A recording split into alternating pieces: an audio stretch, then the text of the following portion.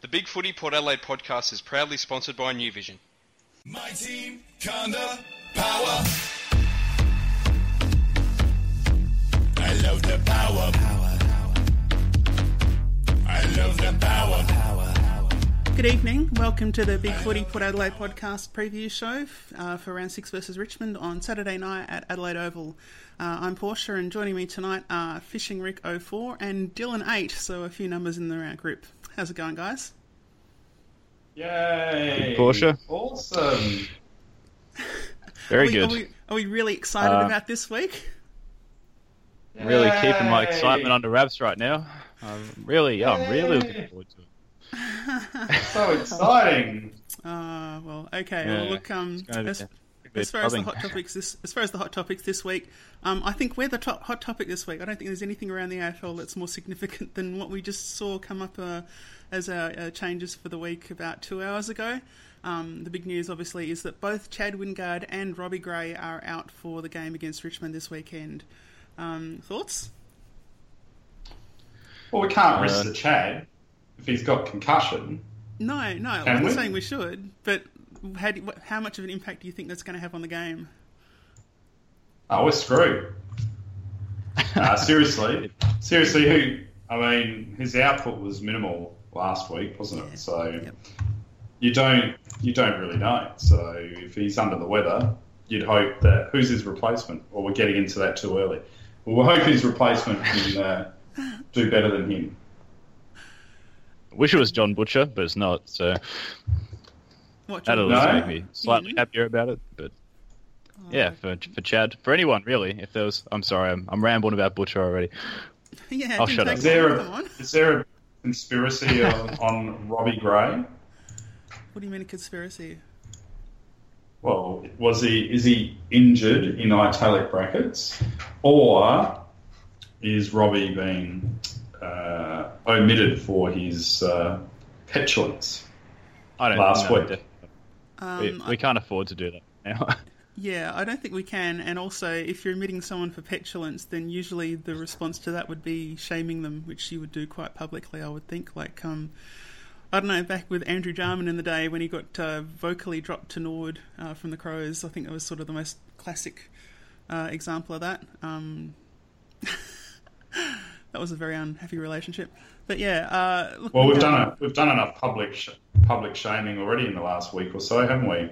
Yeah, absolutely. It's really interesting how we were thinking Port had everything together, and then this year we've got two Corns brothers in action. Between them, they're causing all kinds of ruckus. So some of it's okay, I reckon, and some of it's just, I don't know. I think some people have that in their personality, that need to be different and contrary, and that's okay. People have that. I've got a bit of that. Not. I don't think anyone's got as much as is in the Corns family genes, but there you go.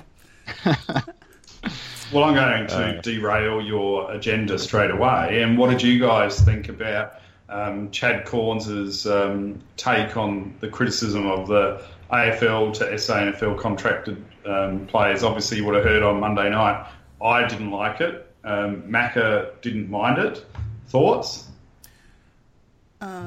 Personally, I didn't mind it, but I think it's the fact that it seems to be at odds with the senior coach is the part that is concerning. So I would think that that's the sort of thing that you'd want to see an assistant coach or a second level coach, whatever you want to call him.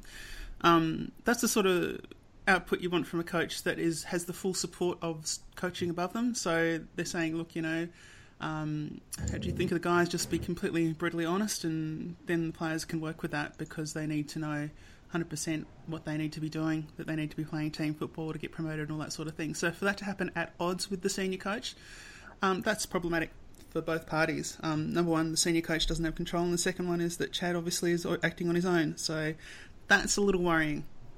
But I personally thought the criticism was fair. We know that there's the way that you get into the top side is by getting numbers.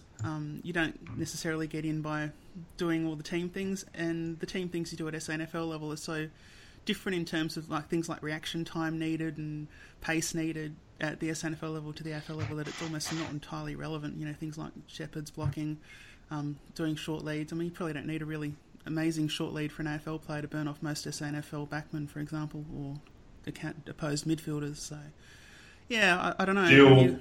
What do you reckon? Deal. Big deal. Well, what happened to the motto of what happens in the bedroom stays in the bedroom? Don't air your dirty laundry. Right, I'm not gonna respond to that one, but yeah, I don't know. I don't watch the Maggie, so I can't comment on the performances. But it's sort of when you see how Ken's gone against what he said, it just smacks of like typical Corns trying to sort of take over and assert themselves. Where maybe Corns should maybe just try and settle into his role and know his role as he's a seconds coach basically. I mean, I don't know why he's trying to set a different agenda to whatever the senior coach is trying to put out. So it's not really good for team harmony. I guess if you're looking, this is what I think about Chad Corns, is that if you were looking for someone at Port Adelaide and that has had Port Adelaide experience of it, that can recognise on site when a player is a bit big-headed and a bit ahead of themselves before they're actually a proper AFL player. I mean, Chad Corns is perfectly placed to identify that because he recognises that in himself. You know, when he started at the club back in, 98 or 99, he thought he was pretty good. He was told a few times that he wasn't, and when he started playing, you know, after the first couple of years, like, he was the most reliable team-oriented player around. So I kind of reckon that there's a bit of that in it, in that if he can see it, it might be something that he can see that maybe even Hinkley can't, because Hinkley was always pretty straight up, whereas Corns knows what it's like to sort of think you're pretty good. I don't know, I just sort of feel like that's a different perspective probably to any of the other players we've got in the coaching box, because I think Chad Corns is the only one that really had to deal with the sorts of expectations that were placed upon him since before he was drafted, and how that can mess with you, because we're obviously in a situation now where draftees, we start hearing about draftees when they're 14, 15. So they're in the spotlight and they have all these expectations put on them. Chad Corns is probably one of the few people that would have had that before this current era. Yeah, no? Yeah, you're probably right. That's fair enough. Well, he's a bit of an ego man. I don't think there's nothing wrong with that. He had a bit of a strut and confidence, but yeah, I just think leave it behind closed doors. But anyway, we don't want to go back over old news too much, I guess. No. All right. Well, look, we'll go ahead and we'll just... last week we sort of tried to mix up what looked like a potentially upsetting game, which ended up being a very upsetting game, by not talking about the last time they met straight away, but talking about maybe the last time or a good time that we beat them. So I thought this week we could talk about the first time they met in finals, which was Port beating Richmond in the elimination final on the 7th of September 2014 at Adelaide Oval. Port kicked 20 goals, 12, 132, beating Richmond 11 goals, 975. We kicked 8 goals, 1 goal 1 in the first quarter, and Richmond were never in it.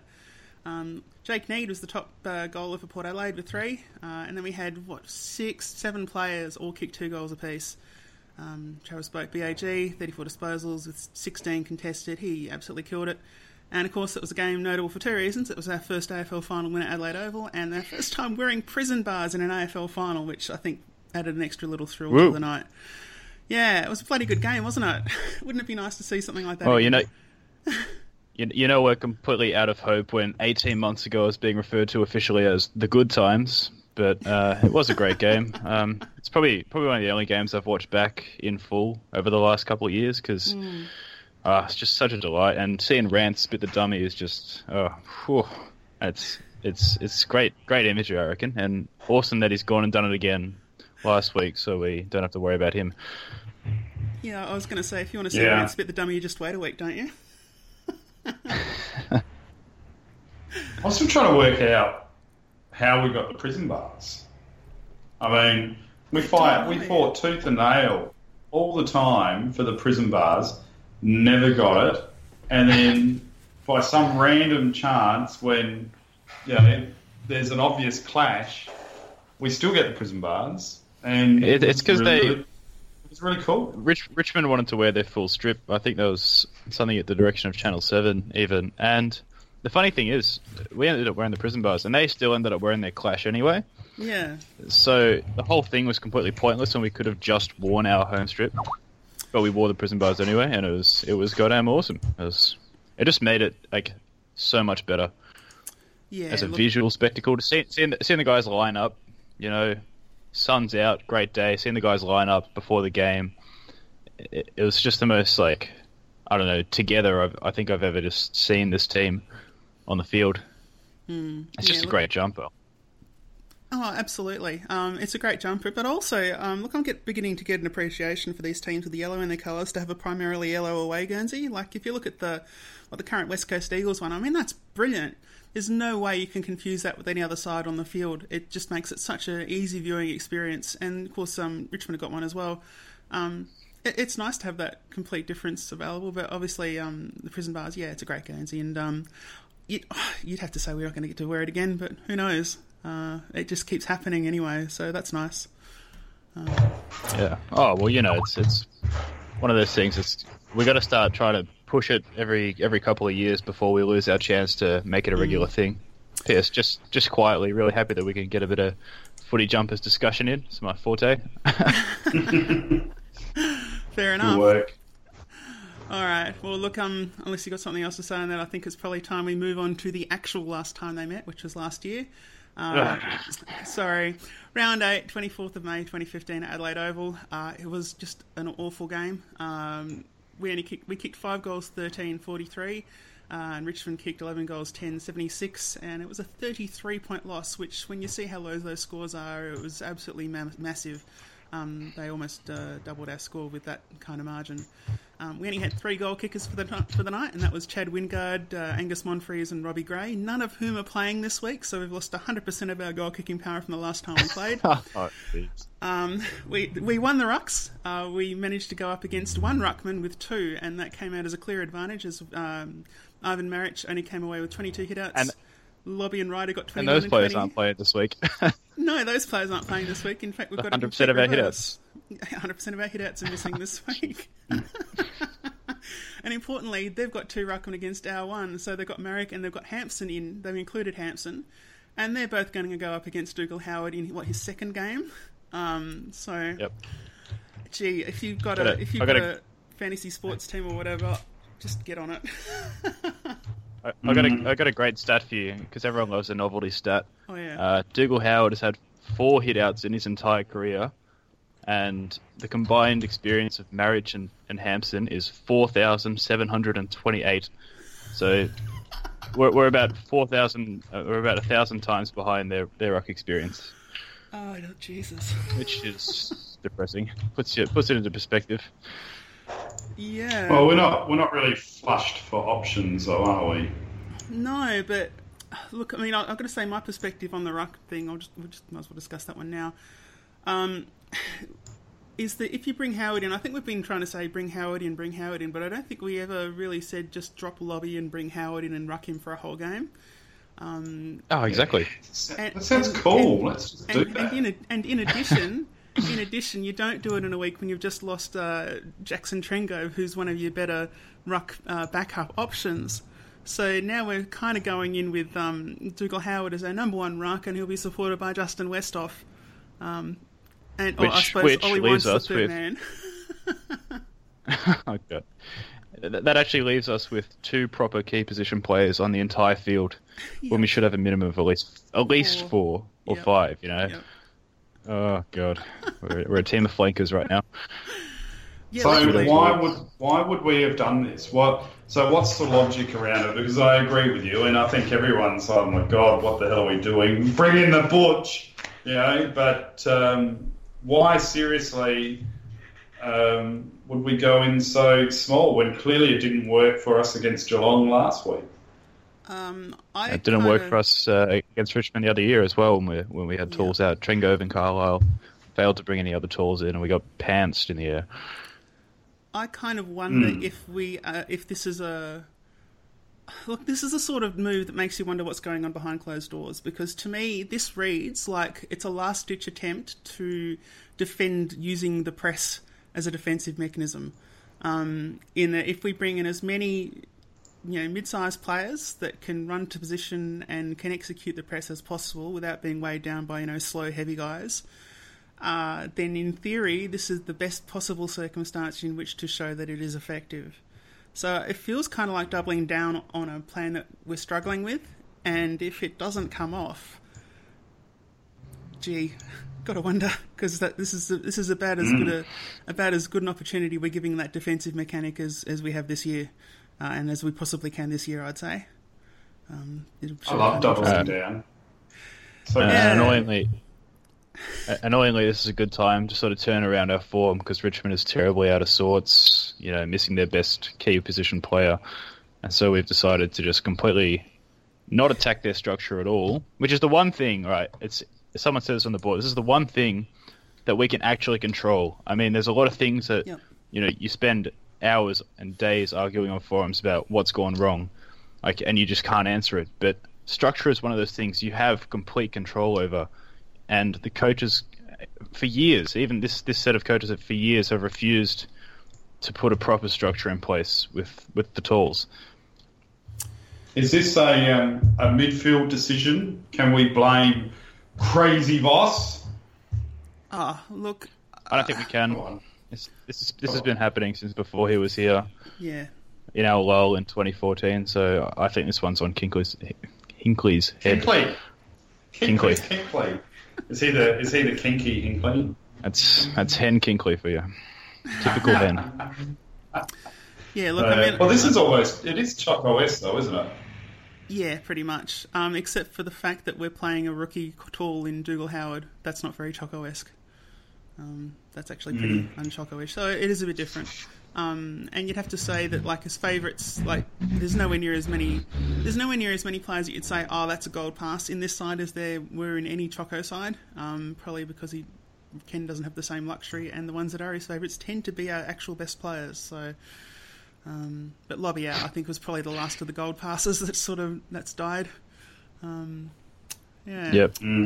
All right. Well, look. So what does it say? What does it say for Lobby? Well, the fact that he's not even being kept around as a backup. Should have been traded. Yeah, well, should have been traded. Yeah, number one. Absolutely. More and more, it's looking like a complete stuff up, and I think maybe even the coaches and the list management are looking at that and thinking, what an opportunity we've missed. Because this guy can barely get a tap.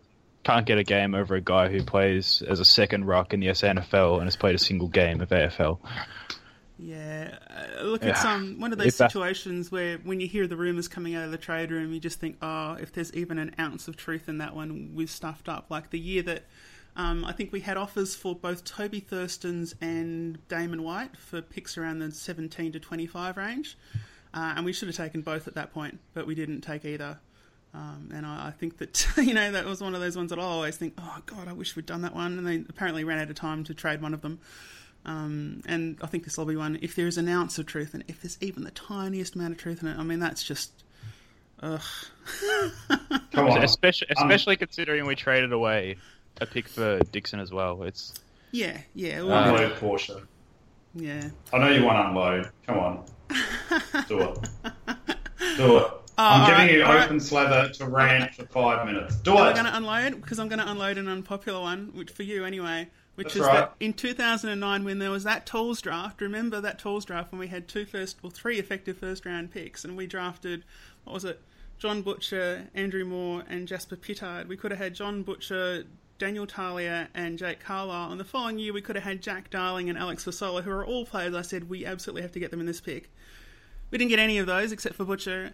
And because we diversified and just drafted all sorts of weird side players and not actual tools, we are now bereft of tools. At young tools, developing tools that are going to be part of a side for the next 8 years. We had to trade our most recent one in, which is obviously Charlie Dixon, and now we're putting a big hope on Dougal Howard, who we drafted at pick 9,255 in a draft 3 years ago. It's worrying. it's worrying. Well, take solace in the fact that they probably wouldn't have got a game anyway. Jake Kyle would be, delisted by now. Delisted 2 years ago. Oh, I doubt that. So who do you blame? There has to be someone to blame. Yeah, there is. Who do you blame? I blame... No, I don't blame Jeff Parker. The reason I don't blame Jeff Parker is because... Look, I've got a weird view of how, employees and companies work, which is that you have to expect them to do the thing that is in their best interest to do. Like, you can't realistically expect them to do something else. So I never expect companies to be altruistic because why would they be? They can make a show of it, but if they're making a show of it, it's a PR move, not an altruistic move. And I think it's the same with recruiting managers, in that recruiting managers love best available. They love best available recruiting because it makes it the most likely that they will be able to show in 5 years' time, look at all these players I brought into the side. But that's just players into the side. And if you're not building a list with a plan at the top, then that's a double fault. Number one, you're letting your recruiting manager do what they want. And number two, you're not providing them guidance on what you need going forward to execute the plan you're trying to put in place. I think you could pretty easily argue that both of those are a problem for us right now. I wouldn't expect Jeff Parker to do anything other than advocate for best available recruiting, where you end up with, flankers and guys that are short or small for their position, because they're the best available at any given pick, in terms of their likelihood to be able to play football. But you can absolutely blame, I suppose, the head of the football department and the head coach for not giving enough direction, not on specific players, I want this player, but on, to execute the plan we're trying to put in place, we need players, particularly you need players that are, for example, excellent kicks, left footers, they're tall, they're excellent contested marks, or they're this, that or the other. Whatever you want to focus on as being one of the cornerstones of your list that you're putting together, you need to focus on that. And that's what we saw, I think, the first time I think we really saw it in the modern era would have been with Geelong, when they spent years and years drafting tall midfielders, like big midfielders. Not big and slow, but they were all taller than the average midfielder in the AFL at that time. And so they came in with a really even side of guys that had the height and size to just really be good across the ground. And I think if you talk about apocryphal tales from the distant past, there was the one with Carlton, and I don't know who the recruiting manager was, but this is like the 60s or 70s, and the saying was that what you do when you're recruiting is you recruit centre-half forwards and you play them in any position. And that it's true, because a lot of the time the centre-half forward was your best player in that time, but also that spoke exactly to the kind of player that they valued and they wanted to build their team around. And I think that if you look at our current side, there's no real method to our madness. We're just sort of gone out there with a plan of, we'll take whatever's left over, I feel, for the most part, with a couple of exceptions where they've sort of fallen to us in Ollie Wines and Chad Wingard because we had the early picks. And admittedly, those early picks are hard to get.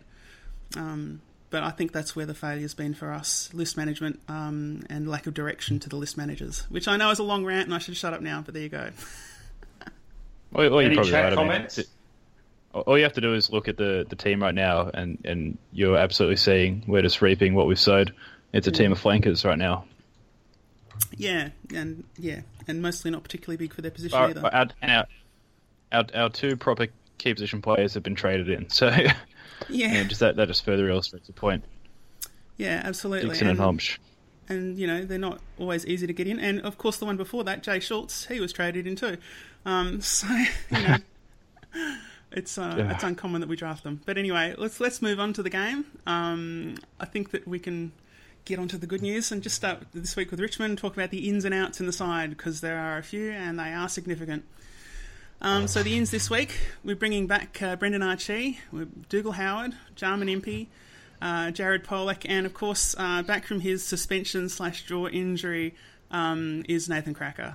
I like those ins at a lot of times. I don't like who's going out for them, but I'm pretty happy about all of those inclusions personally. I think there's a good opportunity for all of them. What do you guys reckon about the ins at least? I still think Lobie, I reckon we're sending a message that, almost to the point, we're making you accountable. You're actually letting the team down. You're our senior ruckman, and we really need you, and we're not picking you. I don't know. It's if I'm right, it's a costly game for us to be playing. That sort of send a message, but at the same time, like I said, because he's just grossly out of form, and something has to happen. So. It's just, that's, I don't know. It's a bit of a risk. I'm with you.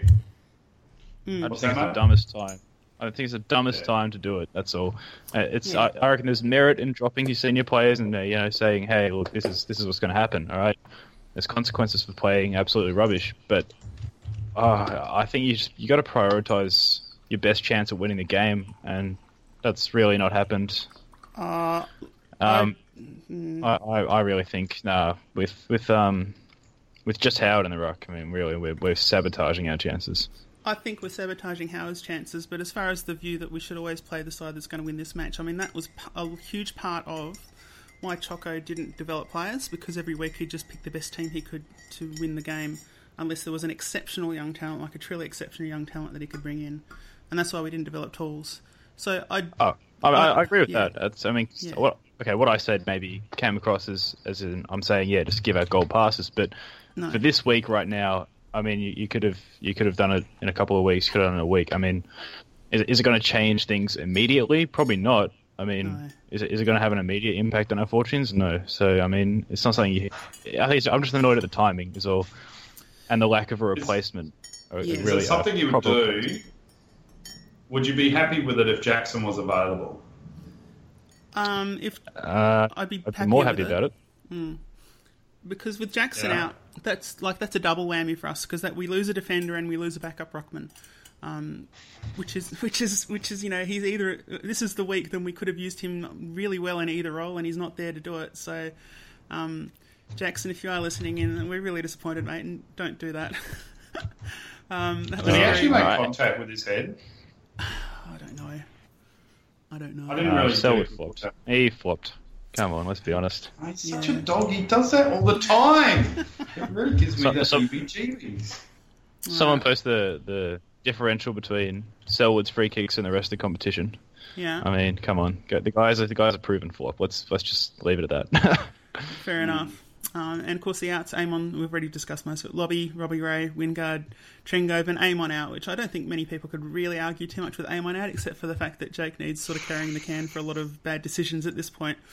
Yep. I don't know. I think it'd be. I don't know. I really enjoyed Amon's goal that he gifted last week. It would have been good to have seen that again, just so I could replay Benny Hill music through my head while he's doing that sort of play. Yeah, it was just so joyous to see. Yeah.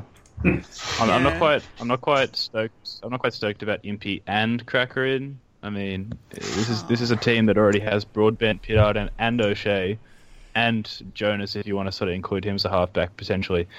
I don't know. Maybe one of them, Cracker, would have been good, because clearly our ball use is absolutely rubbish right now, and he's a guy who can actually give us a sort of an outlet from halfback and really, make it actually count instead of turning it over. But Impey is basically the antithesis of that. Plus, we've got another flanker in the side, so I probably would have preferred to have a midfielder there.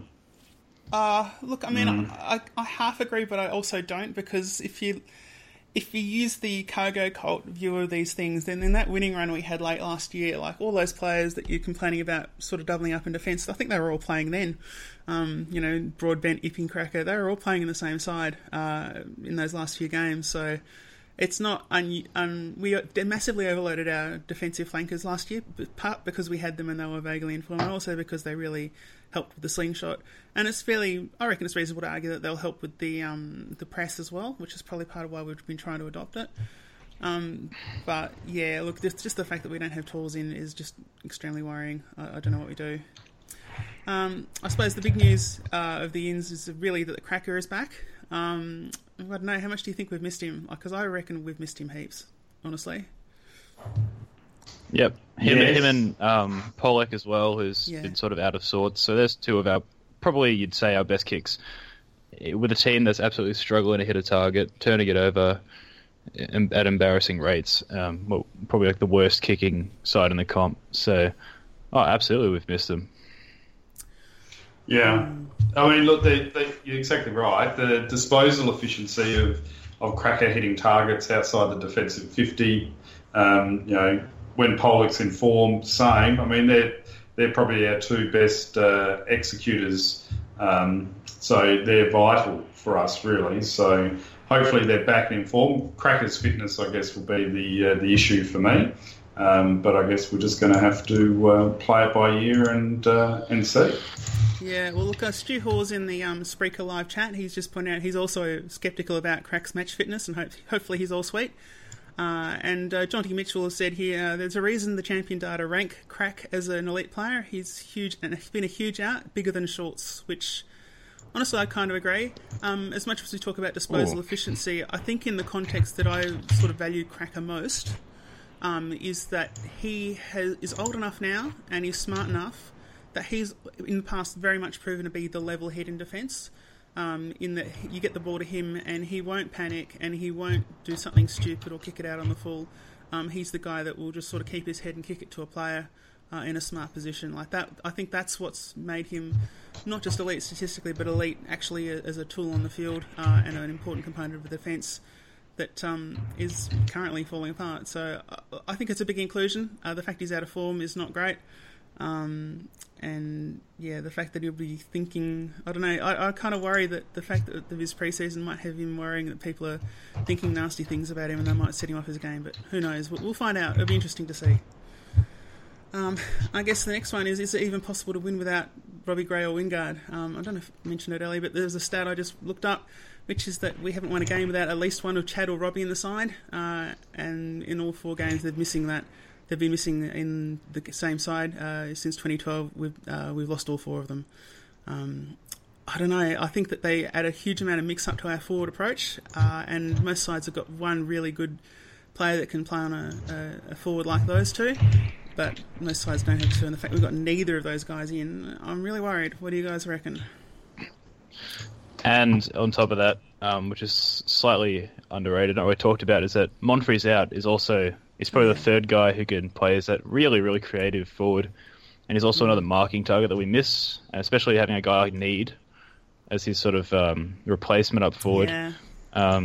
He doesn't provide a marking target at all. In fact, I don't think he's much of a small forward either, to be honest. I think he's more of a wingman. Just he's a bit fumbly, so a bit small perhaps.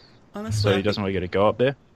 I feel like watching Need play this year, I kind of feel like he's got a different version of what Brett Ebert had, in that I think he's one of those guys that if he was, a few inches taller, he would be an absolute gun midfielder in traffic.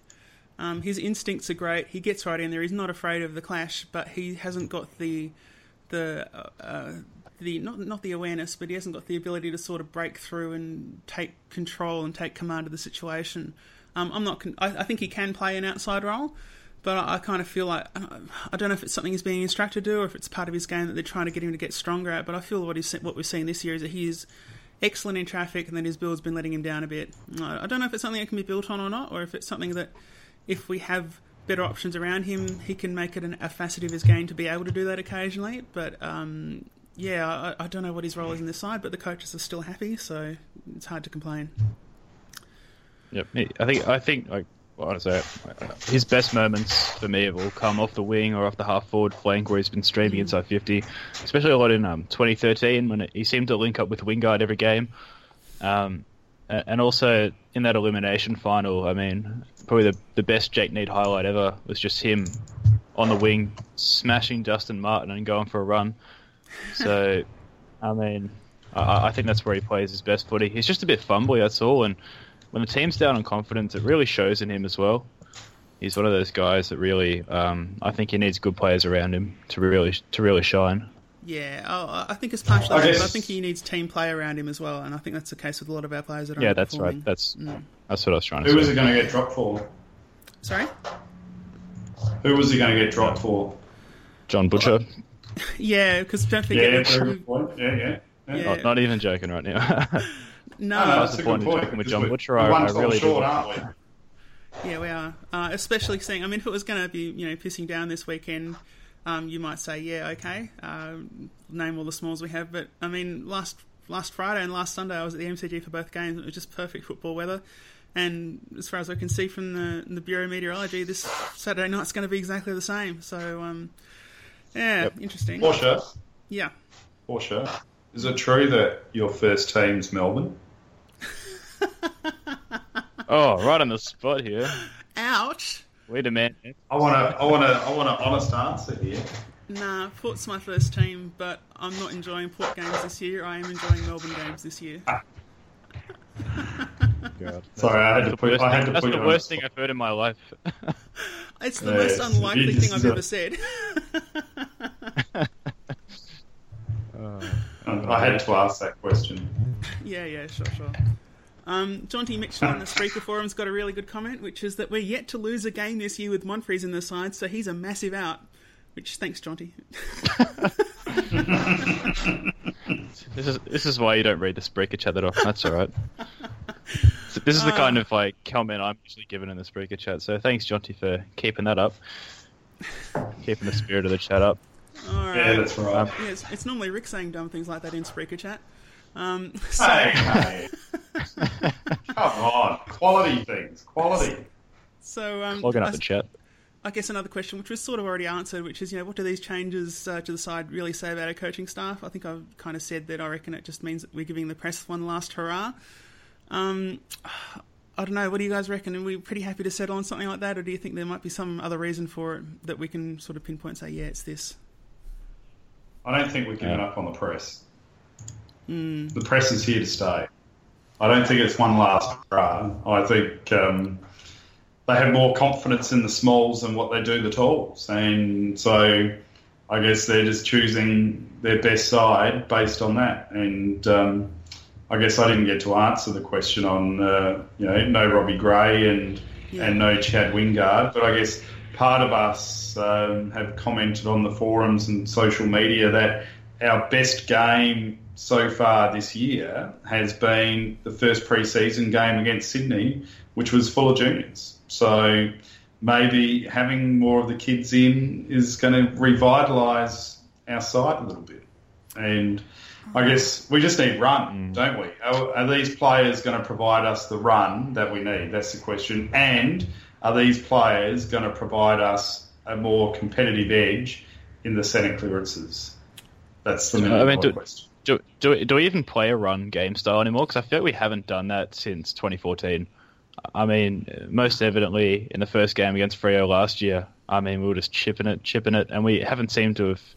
We've had barely any highlights. Even when we were winning last year, it still didn't feel like we were playing 2014 Port Adelaide football.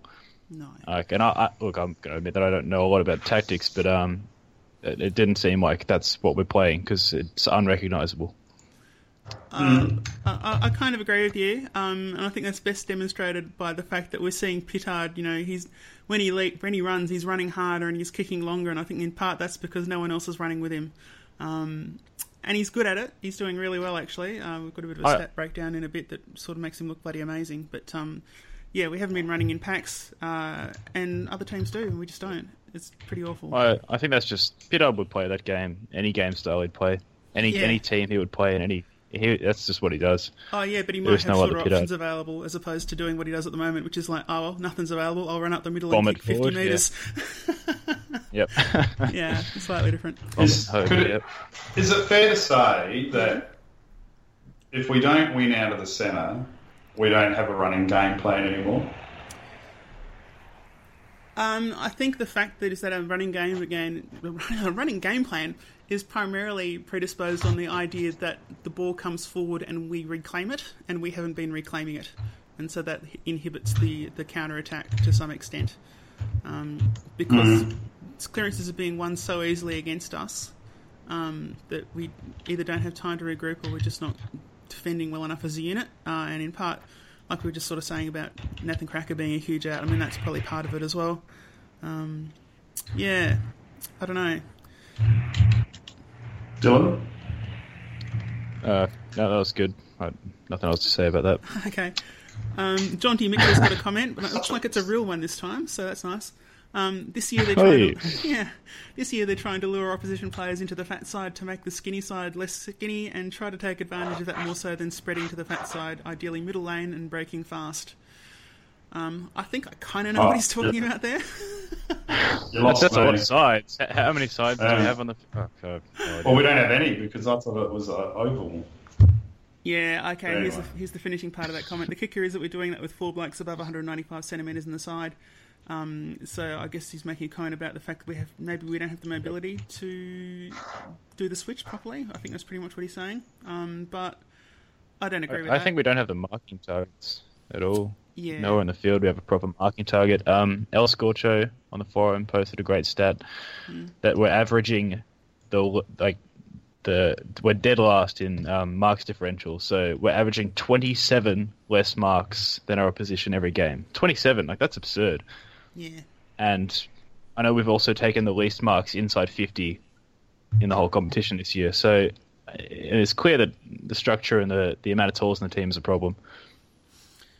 Yeah, well, look, I mean, we're not really making it hard for oppositions to see where we're going to kick to next. Sometimes we do, and that tends to be the times when we kick goals, but that's usually... We don't know where we're going to kick to or pass to next, and that's usually when we're running through the middle and doing one of those frantic chains of hand passes and hoping that it ends with somewhere going useful. But mostly we don't have those marks. We don't. When someone's marked the ball or they've been given a free kick or whatever on the defensive 50, they don't have three players doing small leads for them to kick to. There's maybe one option or no options, and then they'll just kick as far down the wing as they possibly can. And I think it's when your players are all small, and your disposal is one of the worst in the competition. It's a recipe for disaster. I mean, you're never going to be able to even split the contest, most of the time. Well, it's mostly about the smaller players being able to find space on leads, which is challenging. They need to indicate that there's a lead coming and also make it so that the player kicking the ball can react to it before the defenders are able to close in on them, which is quite challenging and really is something that you can only beat by pre-planning how you're going to move the ball down the wing or down the centre or down the centre line. If you don't pre-plan it, then I think it's kind of like, going into an NFL game, for example, without a playbook, really.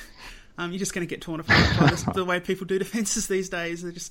They set it all up mathematically, and if they can tell what you're doing, then they've got a huge advantage, particularly if you don't know what you're doing, if your right hand's not talking to your left. So it's... Yeah, it's worrying.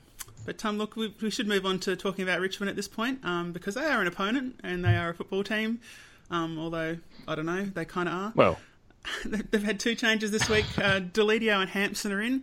Rance and Townsend are out.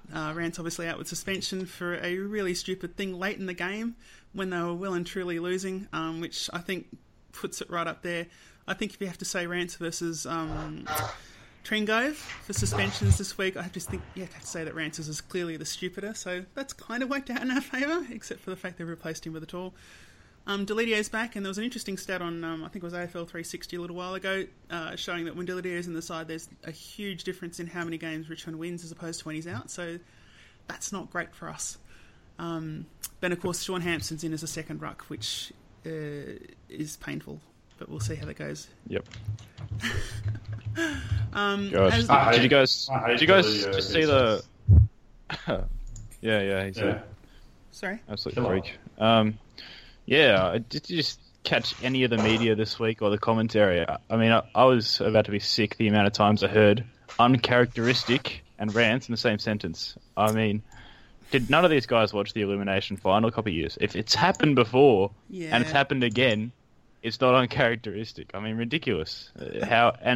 Contrast that to Jackson Trengove.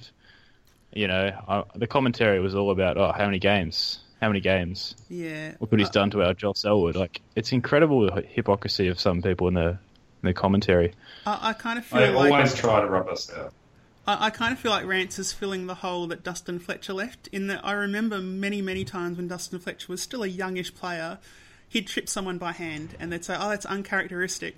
But his career was long enough that you could see eventually it wasn't uncharacteristic at all. He was a real fan of tripping players by the hand. He did it multiple times. I reckon he got pinged about 4 times for that in his career, and he probably did it countless more.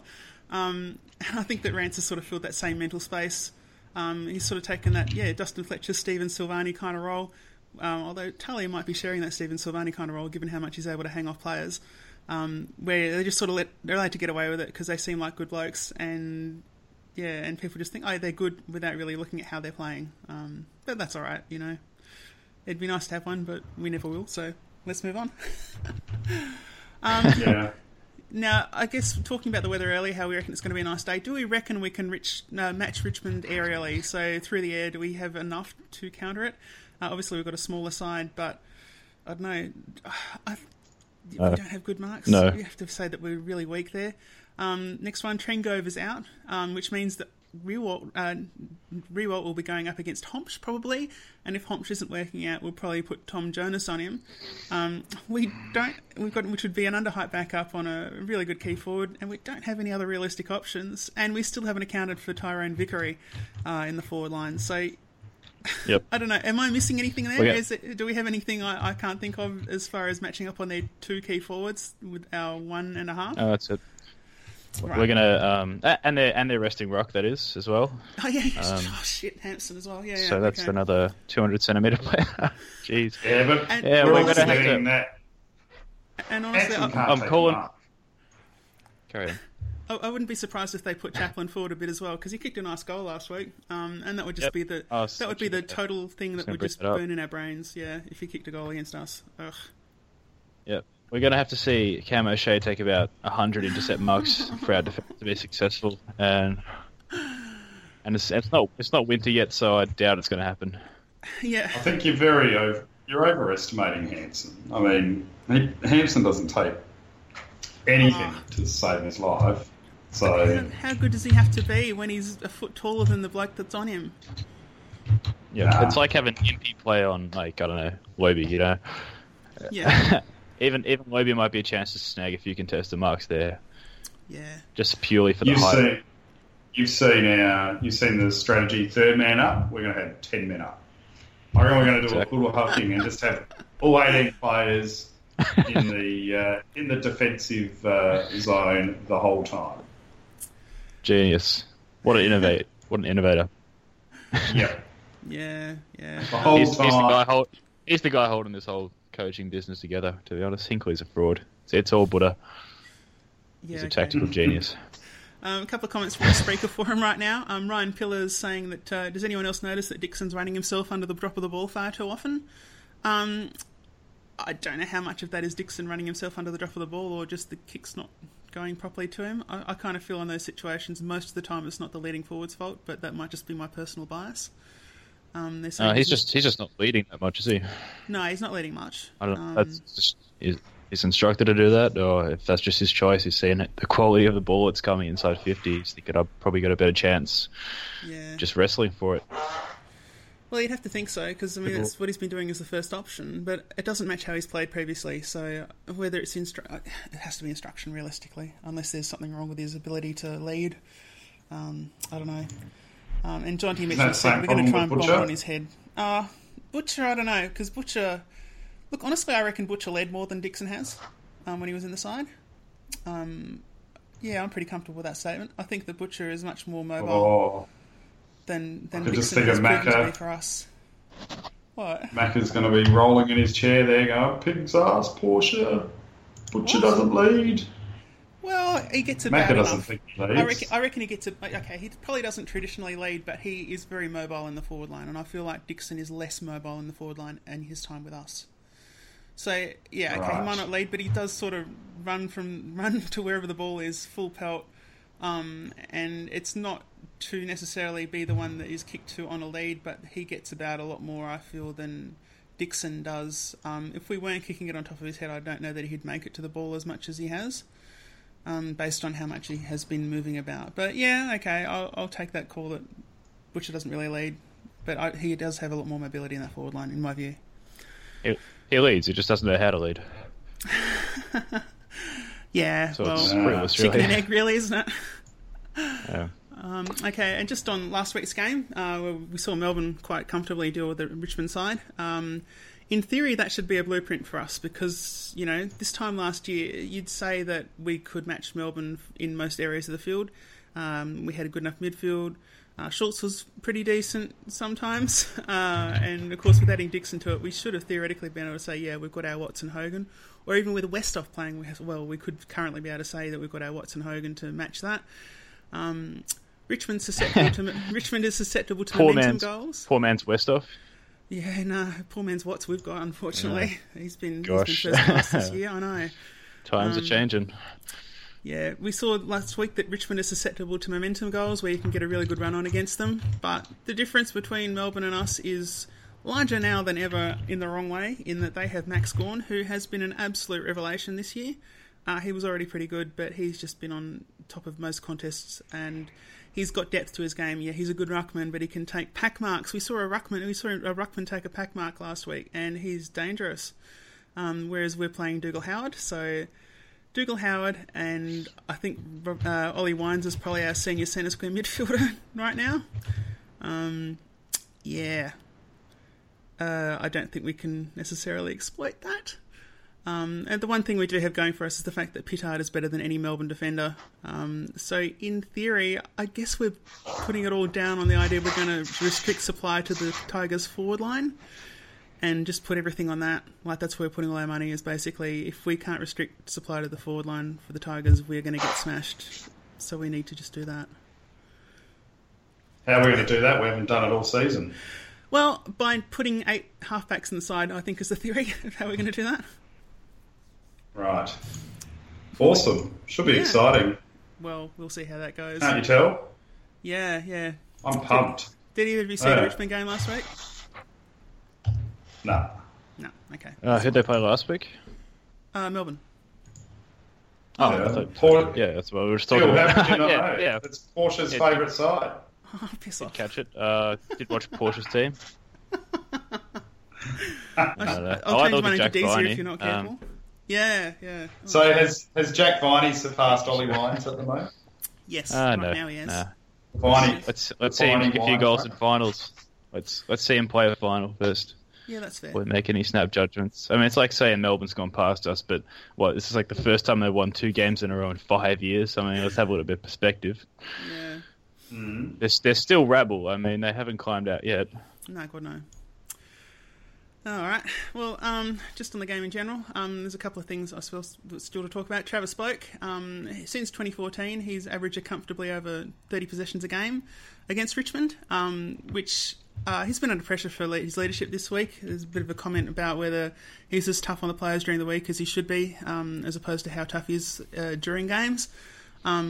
He's had good amount of form against Richmond under Hinkley, and you'd have to think that if we ever needed him to step up and really take control as captain, I mean, this is a week that it's prime for him to do it. He's missing a whole bunch of regular players. He's got a very young midfield around him, and this is the time, more than any other time, that you probably need your captain to step up and show leadership. Do you think that can show results for us? Do you think it can be enough? Of course. Well, he can lead from the front, set the example. I mean, I guess the question is, do we still have the match winners in the side to win the game? And Ollie Wines and Travis Boak and Brad Ebert, they're good enough, but they definitely need to stand up, don't they? So, look, if we're going to win, he's going to need to get about 40 disposals, I reckon. Yeah, it could happen, I suppose. Dylan's specialist. I want to see him replace Gray and do a few side steps. I mean, he's capable of it. Or I don't know. Is he? He seems like he's carrying something. It's felt like he's carrying something for a year now, and I'm sort of worried about him. This is where the whole Burgess thing comes into play. And have we just totally burnt our runners out? I think he's playing like he's carrying a team. Please don't tell me that. Robbie. That's Robbie. That means bloody Jason Ackermanis was right, and that would be horrible. Yeah, that would just be the worst thing to come out of this, right? Yeah, absolutely. God. All right. Now, I guess the next thing we normally would talk about would be the coaches. Our record against Damien Hardwick's pretty 50-50, mostly going with whoever's the home side, but obviously Richmond won the last encounter against us at Adelaide Oval, which I guess gives them a little edge. Given he hasn't exactly been a tactical genius this year, you'd have to think the coaching is a bit of a non-factor in this game in a lot of respects, except for how much a coach can mess up their own game by sticking to a strategy. Do you agree with that, or is that pretty unreasonable?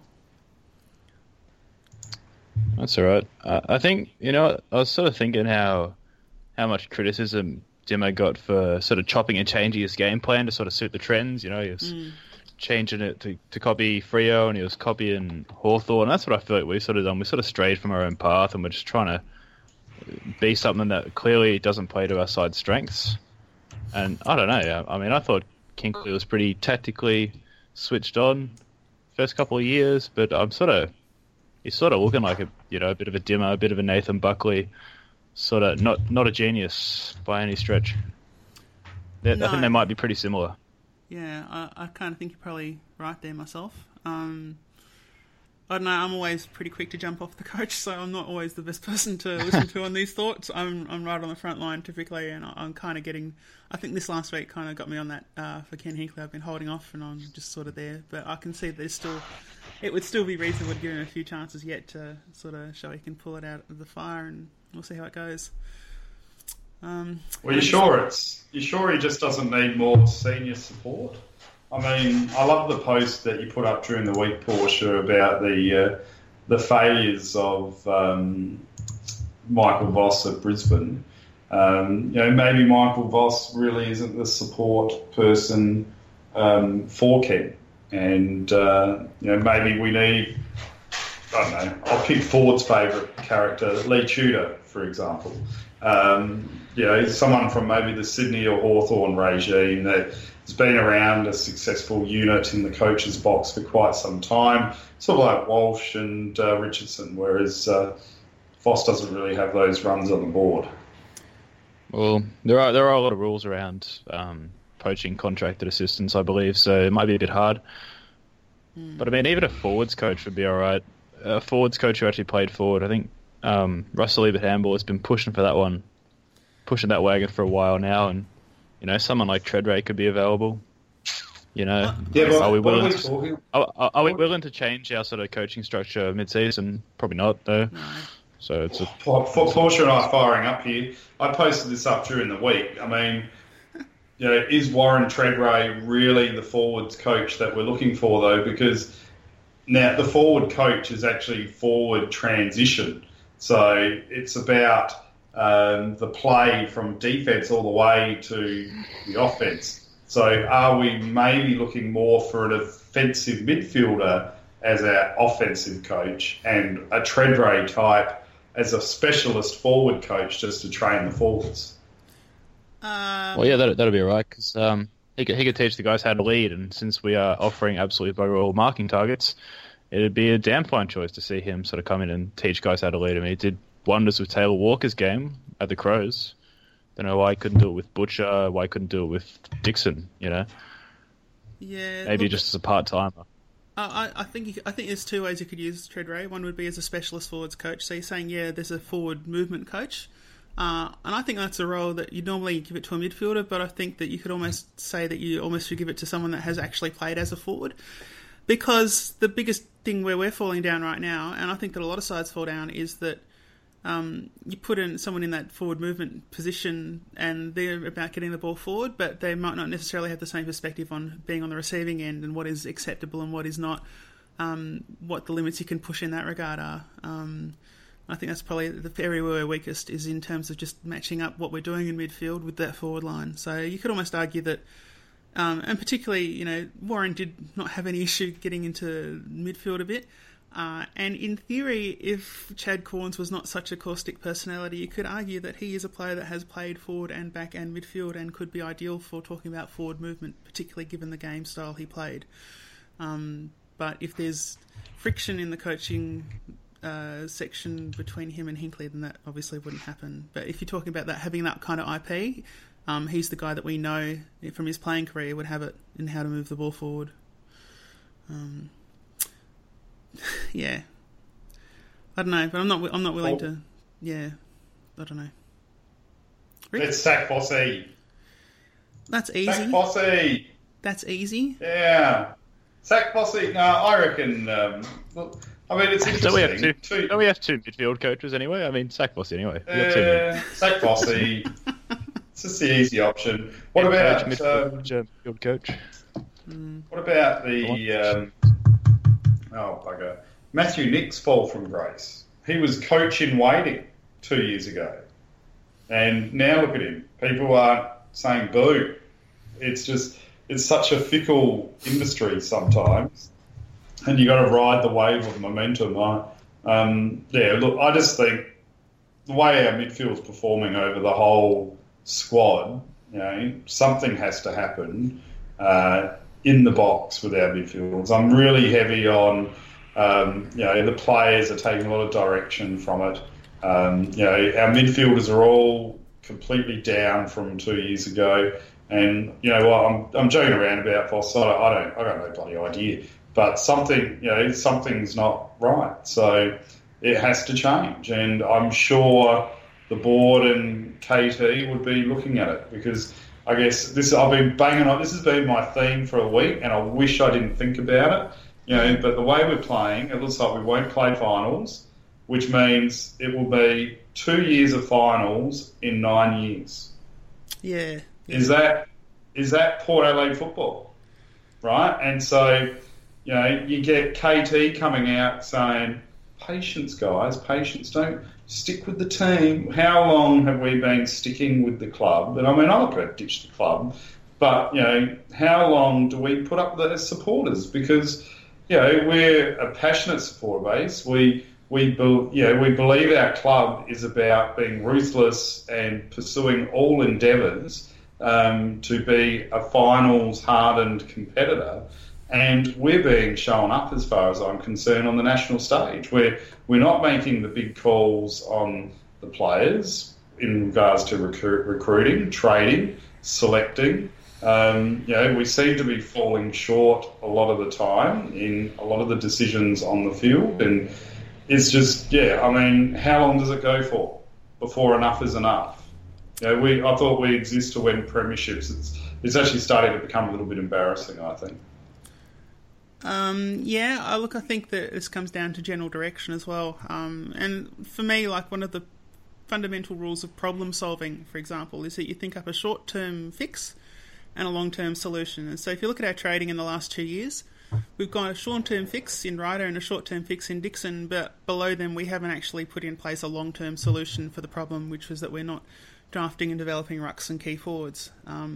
So I really think it's just long view stuff. We're playing the short game every year, which is something you do when I suppose you find yourself to be a surprise finalist and surprise potential premiership contender, and maybe we've just been sucked into that, and so that's sort of thrown off what might have been originally quite a long and thorough development plan from Hinkley when he started in his job.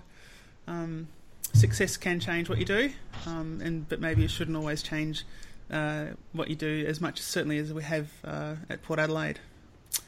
I've got a couple of interesting comments from the Spreaker forum. Ben Jennings reckons we should sack Primus again, which that'd be good if we could do that. We can't. Born Fort has said something I agree with, which is if we're still looking for people to support Ken, then he's probably not the coach for us. I kind of agree with that, in that we've got a history at Port Adelaide of losing the strategic mastermind as a head coach to somewhere else. And really we should actually be making them the head coach, because then they're less likely to be poached. And John T. Mitchell has got a good one here. If we make the finals from here, are we a surprise finals contender again? Depends where we finish. True. I think it'd be a surprise to make the finals from here, regardless. I don't know. Well, it's interesting. We're only 2 and 3, but I posted up on the forum, and I think I said it to Macca on Monday. We haven't got a great history of coming back from adversity early in the season, to turn that around and participate in finals. So that's a bit of a concern. But in addition to that, as we've all been banging on about, it's been the nature of the losses as well. So, it's not looking good as far as I'm concerned. And I'd be the first one to be going, I was wrong. The boys turned it around, but I'm just not convinced that's going to happen. Okay, well look, we're running quite a bit over time here, so we've got another section here which is just going to be about visiting supporter preparedness. Gone are the days when you could just sort of turn up and bag Richmond fans about being ninth men, because quite honestly for either side right now, ninth would be a pretty good finishing position for the year. I thought we could come up with a few ideas, and I don't know if you guys have or not. I've been struggling on this one. It's really kind of hard. It's probably my weak spot. But things you can say to a Richmond fan when you're at the game is when the umpire makes a bad call, you can suggest that perhaps Dustin got to him with his chopstick. Comment on Richmond's lack of premiership. Yeah, thanks. Comment on lack of premiership success for Richmond, which is that DeLoreans weren't even invented until 1981. So even if time travel exists, it wouldn't go back far enough to see a Richmond premiership. Port and Richmond have both won premierships in 1980, but we've won another 9 since then, so fuck off, and so's your mum. That's all I could come up with. I got nothing.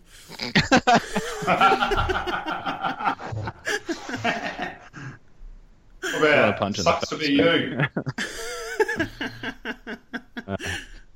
Oh dear. I know, when you put this one to me, I thought that's awesome. You've put a good thing here. I love bagging Richmond, but then I realised I'm just sort of a quantity over quality thing here, where I like to bag Richmond often, but it's never any good. Plus, I don't know. Last time I was at the MCG, I don't know. I don't want anything coming back into my face because we lost to Carlton last time, and I copped a bit of shit just from random fans. So I don't want to be the guy initiating the shit talking this time if we lose. Richmond fans are absolutely rabid. Yeah, they are. Right. Just go with my wife's lovely slogan of "sucks to be you." Yeah, that's it. But that you have to be winning for that. Oh, you're a Richmond supporter. Pardon? Oh, hello. What's anyway. that? So. You do? Hello. Hello. We're going to continue with that, Yurik, if you can't hear us. So just last thing there. Victorian supporters base in Melbourne has changed as well. It's no longer in South Melbourne. It's now the Royal Derby Hotel at 446 Brunswick Street in Fitzroy. And if you turn up to the game early, you're a bit bored on the Saturday afternoon. Apparently, our AFL or our regional academy is playing against Richmond's academy at Punt Road on Saturday afternoon before the game, which is literally right next door to the MCG. So that could be a good little pre-game thing if you want to do that instead of travelling around Melbourne. If you want to know where to find a good burger in Melbourne, I think we've covered that too many times on Big Footy by now, but I think we've pretty much settled on the fact that there's now a burger theory in Melbourne. And what was the place, the something Caravan Park, whatever it was in the middle of the city, some weird name? I don't know. There's a few good recommendations. It shouldn't be hard to find. The next segment we have is the part where we start repeating now, the Fringe Force 5, which is the 5 players that are kind of right on the fringe of selection. I kind of feel if we're in better form, Jimmy Toumpas, who is this week's person, would be very much on the fringe of selection, but maybe not. We had a bit of a stat last time about how he was drafted number 4 in 2012 and traded for him. Got a good trade. He has actually improved. At Melbourne, he averaged 13 possessions, but at Port, he's averaging 19 disposals per game, which is good. There's comments about him being a bit Loney-esque in terms of not going in hard enough, but actually his contested possession rate has increased by 10% since he was at Melbourne. And I just went through and had a look at a few other players at Port Adelaide right now, and his contested possession rate of 13.9% of his total possessions being contested actually puts him in ahead of Matthew Broadbent, Jared Polec, let's see, and obviously Pittard because he plays a very different sort of role, and only just behind Brett Ebert, who not only has fewer disposals, but actually almost twice, or Brad Ebert not only has fewer disposals per match, but actually makes twice as many clangers. So I guess looking at those stats, it's hard to justify Toumpas being dropped from the side at this point, and no matter how much we're sort of thinking, he's the new guy in and we're playing terribly, maybe it's his fault. I don't know. How do you guys see Toumpas' game so far? Not his fault, but you'd hate to be someone like John Butcher. Oh shit, I've said it again. Sitting out on the sideline, doing some nice things in the SNFL, and this guy's come. He's done jack all at Melbourne for a couple of years. He's come in, done nothing at SNFL level for us. He's just been walked into the team. He's been a total passenger in our wins and our losses, and he just keeps his spot forever. I mean, I don't know. I'm sort of. Oh, I don't know. I just don't. I don't see it in him. I don't see it in him at all. I mean, to me, he's basically just like Sam Colquhoun with more potential pre-draft. He's actually faster than what you think. I mean, I've been reading the forums, and people are saying, he's pretty slow. But I was watching him on last week, and he's actually got a bit of speed about him. You'll be quite surprised. He actually runs a bit of a slow brain though. Bit of a slow brain though. I mean, how is that holding the ball free kick against him? When he had a nice dash down the wing, I thought, geez, he's actually looked all right. Bit of a game-changing moment, perhaps, and then bam, just got run down. How long did it take Jasper Pittard to find his composure at AFL level? And not only composure, but his disposal efficiencies. He's 25 now? 24? Toumpas, he's less than that. No, Jasper. Pittard, yeah, about 26, yeah. I mean, look, this year's his breakout year. Last year, he was still having minor brain fades, but not as bad as the years before.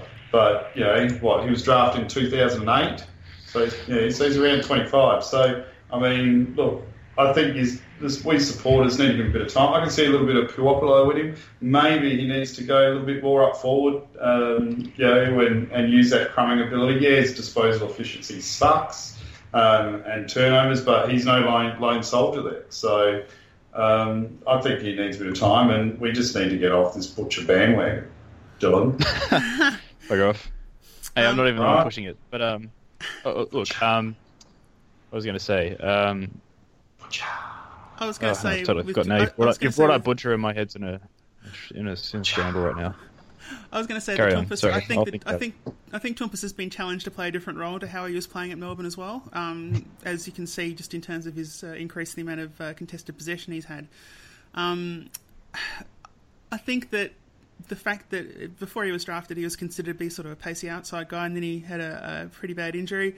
He has to change his game style, and I guess he's just not only dealing with being in a new team, but also in a new role where he's potentially playing. I think I was looking at the sort of player he's playing most similar a role to, and that's probably someone like Matthew White or Jared Polec.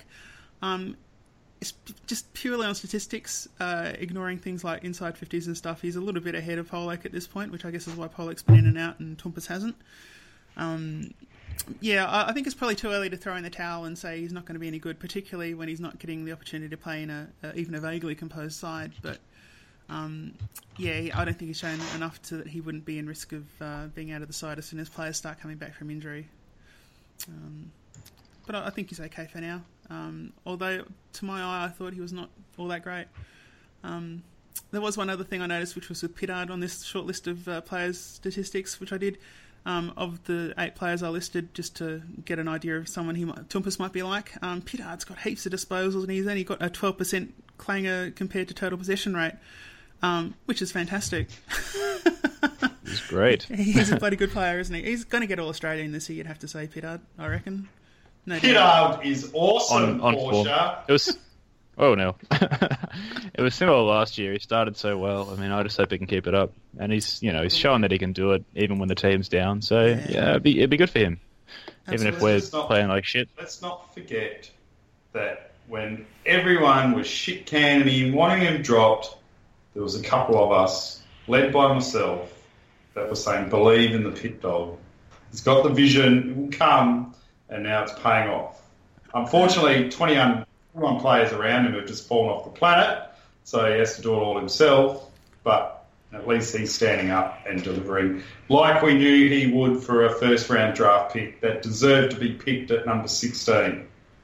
Porsche. 17. we got number one fan doesn't even know the draft number. Jeez. I know, it's pretty appalling, isn't Whatever. Number 29 on the back, that's all that matters. Adam Kingsley. Todd Bell has a comment on the Spreaker chat, which is that Tompkins has played fine so far. He's definitely not on the drop list.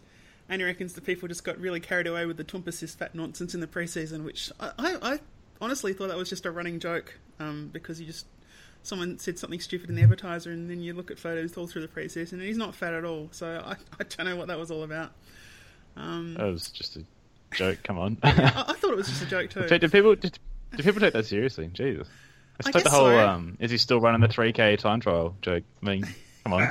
He's not actually still running the 3K time trial. That's me. That would be realise. Oh, dear. All right. Well, look... but I guess, just talk about Tom quickly, very quickly. Yep. I guess, could that have been maybe a selection decision where Need was omitted and Tompkins took his forward pocket position? And we brought in another tall, or left Lobie in the side. No, because Tompkins doesn't have the chase or the awareness to play Need's role that he's trying to play, at least. Well, neither does Need, because he's not doing anything. No, Need's got the awareness and the chase, but he's struggling to do it. I think that's a different thing. Whereas I don't think it's an aptitude that realistically Tompkins actually has not proven at any stage at AFL level, personally. Sure. I think he's good running with the ball going forward, but I don't think he's good at being out forward and then getting the ball, if you see the distinction. All right, I guess we'll move on quickly to the Magpies game. I don't have a lot to say about it, and I don't know that you guys probably do either. We're playing on Sunday. Are we doing our picks? Sorry? Are we doing that? We're doing our picks before the Maggies? That's always after Maggies, Rick. Come on, chop. I'll give you a rundown. Don't you read the rundown? Yeah, I've closed it. I thought we were logging off about 20 minutes ago. Yeah. Well, if you don't keep interrupting, we can shut down. So shut up, Rick. I'm into my 15th hour here at work. It's getting a bit delusional. Yeah. Well, okay. Magpies game is on Sunday at 2:10 p.m. Playing against Sturt at Unley Oval. Obviously, the massive inclusions and outs in the power side has made some changes to the Magpies side. Obviously, big question marks. I suppose the main discussion point we've really already covered, which is Chad Corns getting stuck into the side. And I think that you'd have to say that the selections of who came into the power kind of showed that he might have been right in that I think players that we were talking about being indirectly criticised actually did get in the side for this week. So, I don't know. Everyone would have thought that with so many AFL players in the team last week, we should have beaten Centrals, and you'd have to say that again. You know, we've still got I reckon it's still a pretty solid lineup, especially with a guy like Lobby coming back to the lower level. You'd have to think he'll dominate, and that should give us enough to get on top. Any thoughts on the Magpies game at all? Do you know anything? No? Pass. Pass, okay. Sorry, too far away. Ladies, yeah! All right, well, let's get into the final wrap-up. So, guys, what's your winning side and your margin for the game and your highest goal kicker? Go ahead, Rick. Yeah, come on, Rick. Coward. Port Adelaide, 32 points, and Aaron Young with 6 goals. All right, Dylan? Jeez, I like that. Okay, in the spirit of Macca, who isn't on this podcast right now, I'm going to say Richmond to win. Let's say by 6 goals. Can't see it being close with our tools. Yeah. And right. Charlie Dixon a kick 3. You know, our shining light.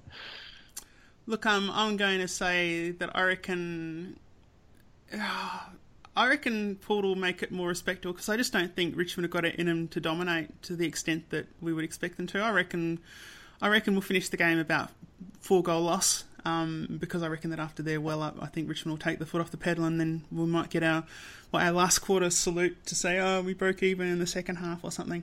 And I think our highest goal kicker, look, I think Charlie Dixon is the guy it's going to come down to, I agree, because he will have a lot of space in that forward line. If he starts leading, and then in theory he could take a bunch of marks and kick a bunch of goals, particularly with Rance out. That's a bit of a... That's his best opponent for them gone, so he should really stand up this week. The next category is the immediate, which is just who do you think is going to make an impact that you otherwise wouldn't have expected, and we need one from Port Adelaide and Richmond, and you're going to start, Dylan.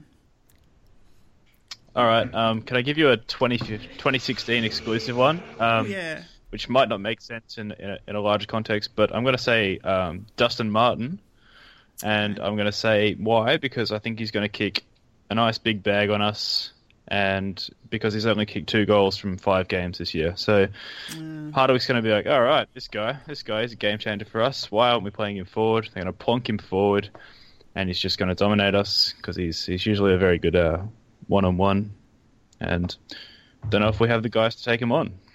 Fair enough. And who's your Port Adelaide? And the Port Adelaide, I don't know, Cam O'Shea, 400 intercept marks. Bog, 3 votes. Sounds good. And Rick, who's your immediate for Richmond and for Port? Well, I'm going to have to go Aaron Young with my call of 6 goals. Yeah. So I'll have to stick to that one. Closely followed by Dougal Howard with 50 hit-outs and 3 goals. And for them, I'm going to go, I don't know, Hampson. If they're going to win, then he's probably going to bob up and kick 4 goals and take 10 marks inside 50 and look like an absolute superstar. Yeah. Look, mine are on a similar vein. The Richmond one for me is going to be Vickery. I don't really rate Vickery, but I think he could kick 5 or 6, honestly. Just because we had that mismatch in defence. And the fact that he can sort of rotate through ruck a bit as well. As for Port, I reckon my player for this is going to be Brendan Archie. I think we saw late last year when we had secondary midfielders come in, but they still had a lot of responsibility in the side, was when he shone. And I think that we might hopefully see a return to that this week, where he is high enough in the priority of midfielders that he can play the game and get the opportunities that he needs to play well. So I'm going to go with Brendan Archie to come in and be a surprise performer this week, hopefully. One of the last things, just bet the house. Yep. Sorry? Yes. No, you're right. Keep going. Do that first. Okay, the bet the house. Name one thing that you think is kind of risky, but you theoretically bet a house on to say, yeah, this is definitely going to happen. Just try and push that edge. We're very much in the habit of losing houses at Port Fan Radio this week, so not doing too well, but have a crack. What's your guess there, Rick? What's your bet the house for this week? Bet the house. I reckon Charlie Dixon to kick more than 4 or more goals. I'm going to play it a little bit safe this week. Fair enough. Yep. Dylan? All right, here's one. But if I get up, then maybe as a reward I win 10 houses to spend for the next few podcasts. I'm thinking Troy Chaplin to kick a career high 3 goals if he plays forward. Which is incidentally would be equaling his season high for goals as well. So, right. Yeah, I don't know. I have a lot of bad thoughts about this game. All right. Well, if I have to pick mine, it's going to be a Richmond player, and it's going to be Sam Lloyd. Last week, I think he was a player that was involved in a lot of really important plays for Richmond. Anytime they did something, you thought, oh, that counted momentum, or that was just really good link work. He was involved. And I reckon he's going to get at least 25 disposals, and I reckon he'll kick 3 or 4 goals. Probably I'll have to, 3 or 4 goals. I reckon Sam Lloyd. I don't think we've got a match up for him personally, particularly with Jonas having to probably play tall on someone like Vickery. I think that we just don't have anyone that can shut down Lloyd. He's in really good form right now. He's in the peak of his career, and I think he's probably my bet the house for this week. Good call. If we lose, is it season over? Just quickly. I'm not even thinking about that now. I'm thinking about coaches over. Yep. I kind of feel like, particularly the fact that we're doubling down with all these things, with heaps and heaps of flankers on the field, like that's a selection committee. That's a huge selection committee risk, and the selection committee is the coaches. And if we get absolutely pasted, regardless of doing that weird thing, or maybe even because of doing that weird thing, then you'd have to say that's probably the main impact from this. In theory, we could come back into finals if we get a dream run, if all our players come back. But I would think that... I would honestly feel like we're already out of finals, personally. Mm-hmm. So what, you think a coach could be sacked before the end of the season? If we don't have at least a modest turnaround, yes. Interesting. Dylan? Yeah, look, I'm not optimistic for the season, so if we lose, I reckon that's our season done. I mean, Richmond's dour. I can't see us making finals if we lose this one. I mean, where does the improvement come from? It's not structure, basically, and I don't trust the coaches to even begin with the most basic improvement we can do, which is structure, because they haven't been able to do it for years. Do you reckon a coach could get sacked before year end? Before the year, if things get that bad, yeah. But if we sort of float around 10th, it'll wait until the end of the year. Yeah, which I think we're capable of doing. We've got the quality to sort of jag a few wins, but our coaching staff isn't doing enough to get us as a consistent, real challenging side. Yeah, I think we're already at the point that KT should be having our guys start talking to assistant coaches at other clubs with an eye to find out what's out there, who might be interested, that sort of thing, before we say, you're out, Ken. It's the sort of thing that, responsibly you should be doing already, just to get an idea of, who might actually come to Port Adelaide, which I don't think we've done necessarily in the past when we made our big offers to people like Leon Cameron, who's like, oh, yeah, nah. So, we'll see. All right, well, look, we're about ready to wrap up. So the most important thing, if you've hung in this long, well done. Thank you for listening in. And just a reminder to review us on iTunes. If you do that before, I think it's the end of May, you'll be in the running for a prize of locker room tickets. The 16th of May, there we are. You'll be in the running for a prize of locker room tickets to the Port Adelaide versus West Coast match at Adelaide Oval, which apparently is a fantastic experience. Everyone speaks very highly of it. You see a lot of things behind the scenes that you wouldn't even read on Big Footy. I didn't know, apparently, that Aaron Young juggles before the game. I didn't know that. So there you go. Just remember, you gotta like. Feel free to like the Big Footy podcast too, but you got to like Port Fan Radio. Yeah. So like Big Port Fan Radio on iTunes, because that way it's supporting all the shows and promoting all the shows and not just the Big Footy show. So can we do this if we don't have an iTunes account or if we don't use iTunes? Well, get a friend to do it. I think you need an iTunes account. So you need an iTunes account, I think. But yeah, get a friend to do it. Oh, well, tell your friends, everybody. Yeah. Tell your friends. Port Fan Radio. It's free to make an iTunes account. I don't use... Yeah, I don't use iTunes, but I've got an iTunes account. But out of principle. What principle? Stop being an Android bloody fan. Apple, I tell you. There's going to be a whole thing, so I'm not going to press any further on that. All right, well, look, I think we're ready to wrap up. I was only joking. Yep. Unless you've got a little data to share, I think it's pretty much time to wrap this up. And thank you, everyone, listening in. And despite our pessimism, I think we all hope that Port Adelaide win and that we are at the Alan Scott of the situation and that Ken Hinkley proves us all wrong. So let's hope that's the case, that we're all idiots. I'll cop to it, and I'm sure you will, and anyone else in the chat will. Thanks for listening in, and Carn Port Adelaide. Carn Port.